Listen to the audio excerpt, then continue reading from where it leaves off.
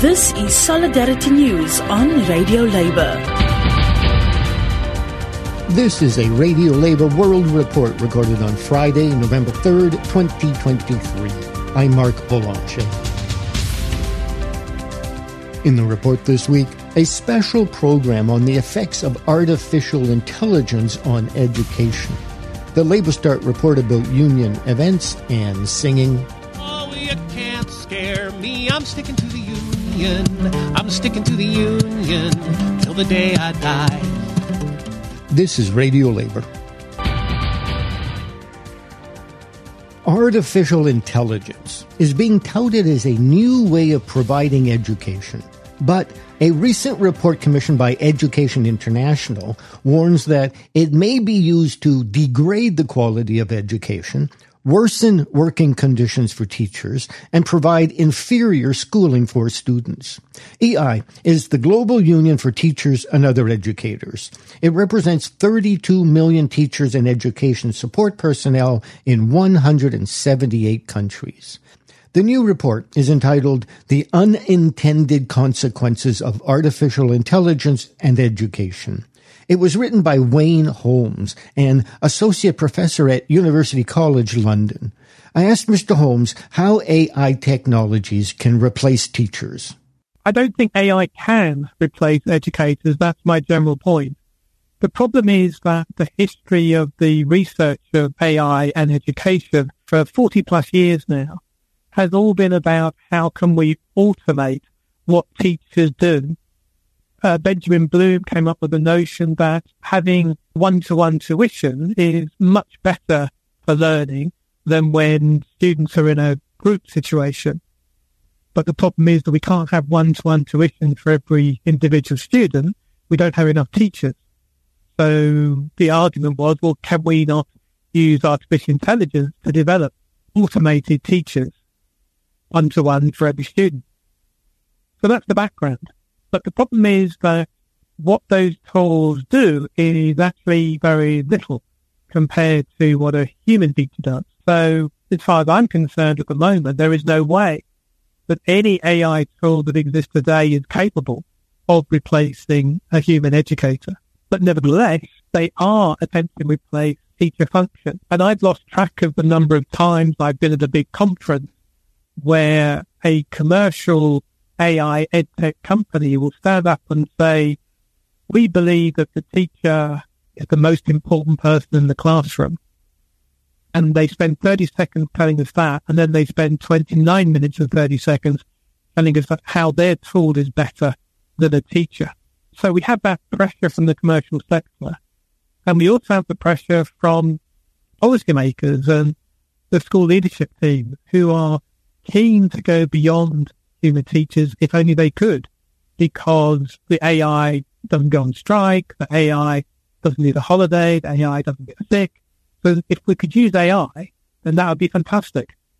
Now, most of the people in the AI research community only believe that the tools they develop are useful for, 10 minutes a day. But the emphasis we're getting elsewhere from the commercial sector and from policymakers is that these tools can eventually do the job of teachers. The reality is they simply cannot. So it's important we think about these issues so we don't sleepwalk into a situation where suddenly we do have situations where in a physical classroom, the students are engaging with an AI tool and the adult human in the room, their job is just to switch the equipment on and maintain behavior. If we're not careful, that's the direction we could end up. How could AI be used ethically and effectively to help educators in their work? We need to think about what are the actual problems that educators face on a daily basis. As I say, most of the research has been about automating what teachers do.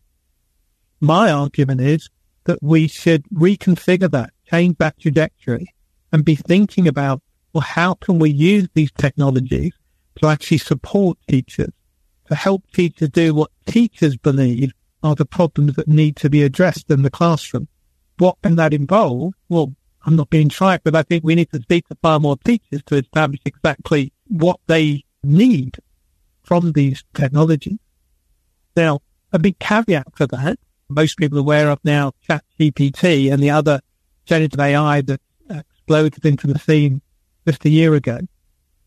And these tools are being sold not only as tools to support students, but also as tools to support teachers for things like lesson planning or preparing notes and slides. Now, like anything that's a shortcut, it can be helpful, but being a shortcut means all the nuances, all the subtleties, all the expertise gets washed out. So we need to be really careful when teachers engaging with the tools that we have access today to make sure that they're really critical with the outputs that they're being provided and that they only use them when they really do genuinely support what the individual educator is trying to achieve. One of the issues that Radio Labor has reported on is the use of educational tools designed by big, huge companies in Africa. What they do is they supply the educational material, maybe video, maybe sound, maybe books, whatever, but then they hire people who are not trained. They barely have a high school education. Do you think that's what's going to happen with AI? It's a really good point. Some time ago, I was speaking with people from the X Prize, a big challenge-based organization in the USA that sets out $1 million prizes for groups tackling big problems. And one big problem they set up was an AI system to replace a teacher. And I said to them, this is crazy. You're misunderstanding the role of a human teacher in a classroom. It's not just about getting across certain facts or information or training in certain skills. It's much more complex than that. It's about relationships, about collaboration. It's about enabling young people to become the best they can become, to self-actualize, and to develop as young people who can contribute effectively to the society they're a part of. Education is not just about getting this information across. But they stopped me in my tracks and said, well, hang on a second. What about rural areas of developing countries where they don't have human teachers who can do what we've just been talking about? Surely we should be using the technology in those circumstances. And when they said that to me, I was a bit confused. I didn't know how to respond to that, because how could I stand there and say we shouldn't have AI in those settings because in those settings teachers don't exist? But as you point out, very often there are adults in those settings.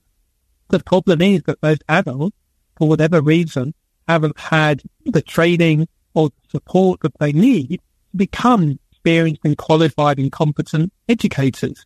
So if we put these tools into those situations, the Admiral, well, then surely that's going to help the children. And those children, they have a human right to education. Surely that's going to help. But it forgets lots of things. Firstly, lots of these places we're talking about, they don't have electricity. But how's the tech going to work? Well, let's imagine they do have electricity. They often don't have the internet. So how are they going to connect? And let's imagine they do have the internet as well. Often they don't have professionals there who are capable of fixing the technologies, the laptops, whatever, or the phones when they stop working. And we all know these tools stop working all the time. So without that, these tools are just going to work for a few months, they're going to break, they're going to sit on the shelf and not be used anymore. For an extended version of my interview with Professor Holmes, visit the Radio Labor website. A copy of the report is available on the Education International website at ei-ie.org. Here with his report about union events is LabourStart correspondent Derek Blackadder. This week, our top stories section included links to the International Federation of Journalists, the Global Union Federation for Media Workers, call for Israel to protect journalists in Gaza as its offensive there continues.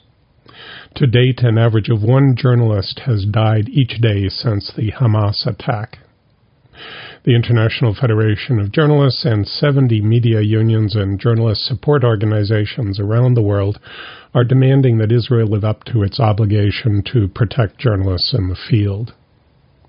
Other top stories this week include the launch of this year's Black Friday actions against Amazon, as the Make Amazon Pay movement will see strikes at the company's facilities in several countries. And we carried a fair bit of coverage of the end of the auto sector strikes in the United States. The success of the union's innovative staged approach to the strikes is not only benefiting UAW members, but is already having an effect on non-union car makers, where wage increases quickly followed the end of the strikes. A random sample from our news pages includes articles about the clashes between protesting Foxconn workers and Chinese police, and significant changes to the laws governing maternity leave and the formations of trade unions in Bangladesh. These positive changes came the same week a garment worker was shot dead by Bangladeshi police during a rally in support of the demand by unions for a €200 per month minimum wage in the textile sector. But my favorite top story of the week was about the role played by domestic workers, most of them women, in and from the Caribbean in building the institutions of the global labor movement. Speaking of women trade union dynamos, on our Working Women news pages this week, you'll find a story from India about the push for proper toilet facilities on construction sites there. The details are different, but the struggle by women builders is the same the world over. In the past month alone, we've seen similar stories about identical struggles from Canada, South Africa, Australia, and Argentina. Stories appearing on our health and safety page in Newswire this week include a study of unsafe conditions and forced labor on small coastal freighters sailing up and down the African coast, strategies and tactics for addressing workplace violence in Canadian healthcare settings, and an effort by Cambodian unions to eliminate the use of asbestos there that is funded by Australian unions. Our current photo of the week is a shot of just one of many rallies that marked a one-day national strike by women workers in Australia 10 days ago. LabourStart hosts online solidarity actions at the request of unions around the world. This week we'd like to highlight an urgent appeal for online solidarity with trade union activists in Georgia.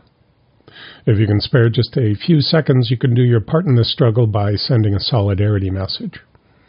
Look for details of this and other campaigns on our site. This is Derek Blackadder from LabourStart, reporting for Radio Labor. Now, here for all the world's nurses and their supporters is I'm Stickin' to the Union. There once was a union nurse who saw things had gotten worse. She noticed lots of work shift slots left blank by the boss who held the purse with only half a crew. He said, "You'll bear the work of two." Standards fell, she had to tell that boss just what she'd do. "Oh, you can't scare me, I'm sticking to the union. I'm sticking to the union. I'm sticking to the union. Oh, you can't scare me, I'm sticking to the union. I'm sticking to the union till the day I die." This union nurse was wise to the company's rotten lies, the takeaways, co-pays, and ways that Bay State tries to downsize. Nurses give their all, but they can't always be on call. So when the strike vote came around, she boldly stood her ground. "Oh, you can't scare me, I'm sticking to the union. I'm sticking to the union. I'm sticking to the union. Oh, you can't scare me, I'm sticking to the union. I'm sticking to the union till the day I die." They offer lousy deals, and they're digging in their heels. When will there be a weekend free for friends and family? Oh, you can't scare me, I'm sticking to the union. I'm sticking to the union. I'm sticking to the union. Nurses' work is hard, but if you show your union card, though bosses cut staff to the bone, you will not walk alone. Oh, you can't scare me, I'm sticking to the union. I'm sticking to the union.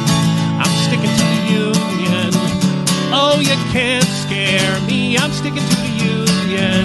I'm sticking to the union till the day I die. And that's it, international labor news you can use. You can find our newscasts, feature stories, and English lessons for trade unionists at radiolabor.net. I'm Mark Boulanger. Thank you for listening. And remember, it's all about global solidarity.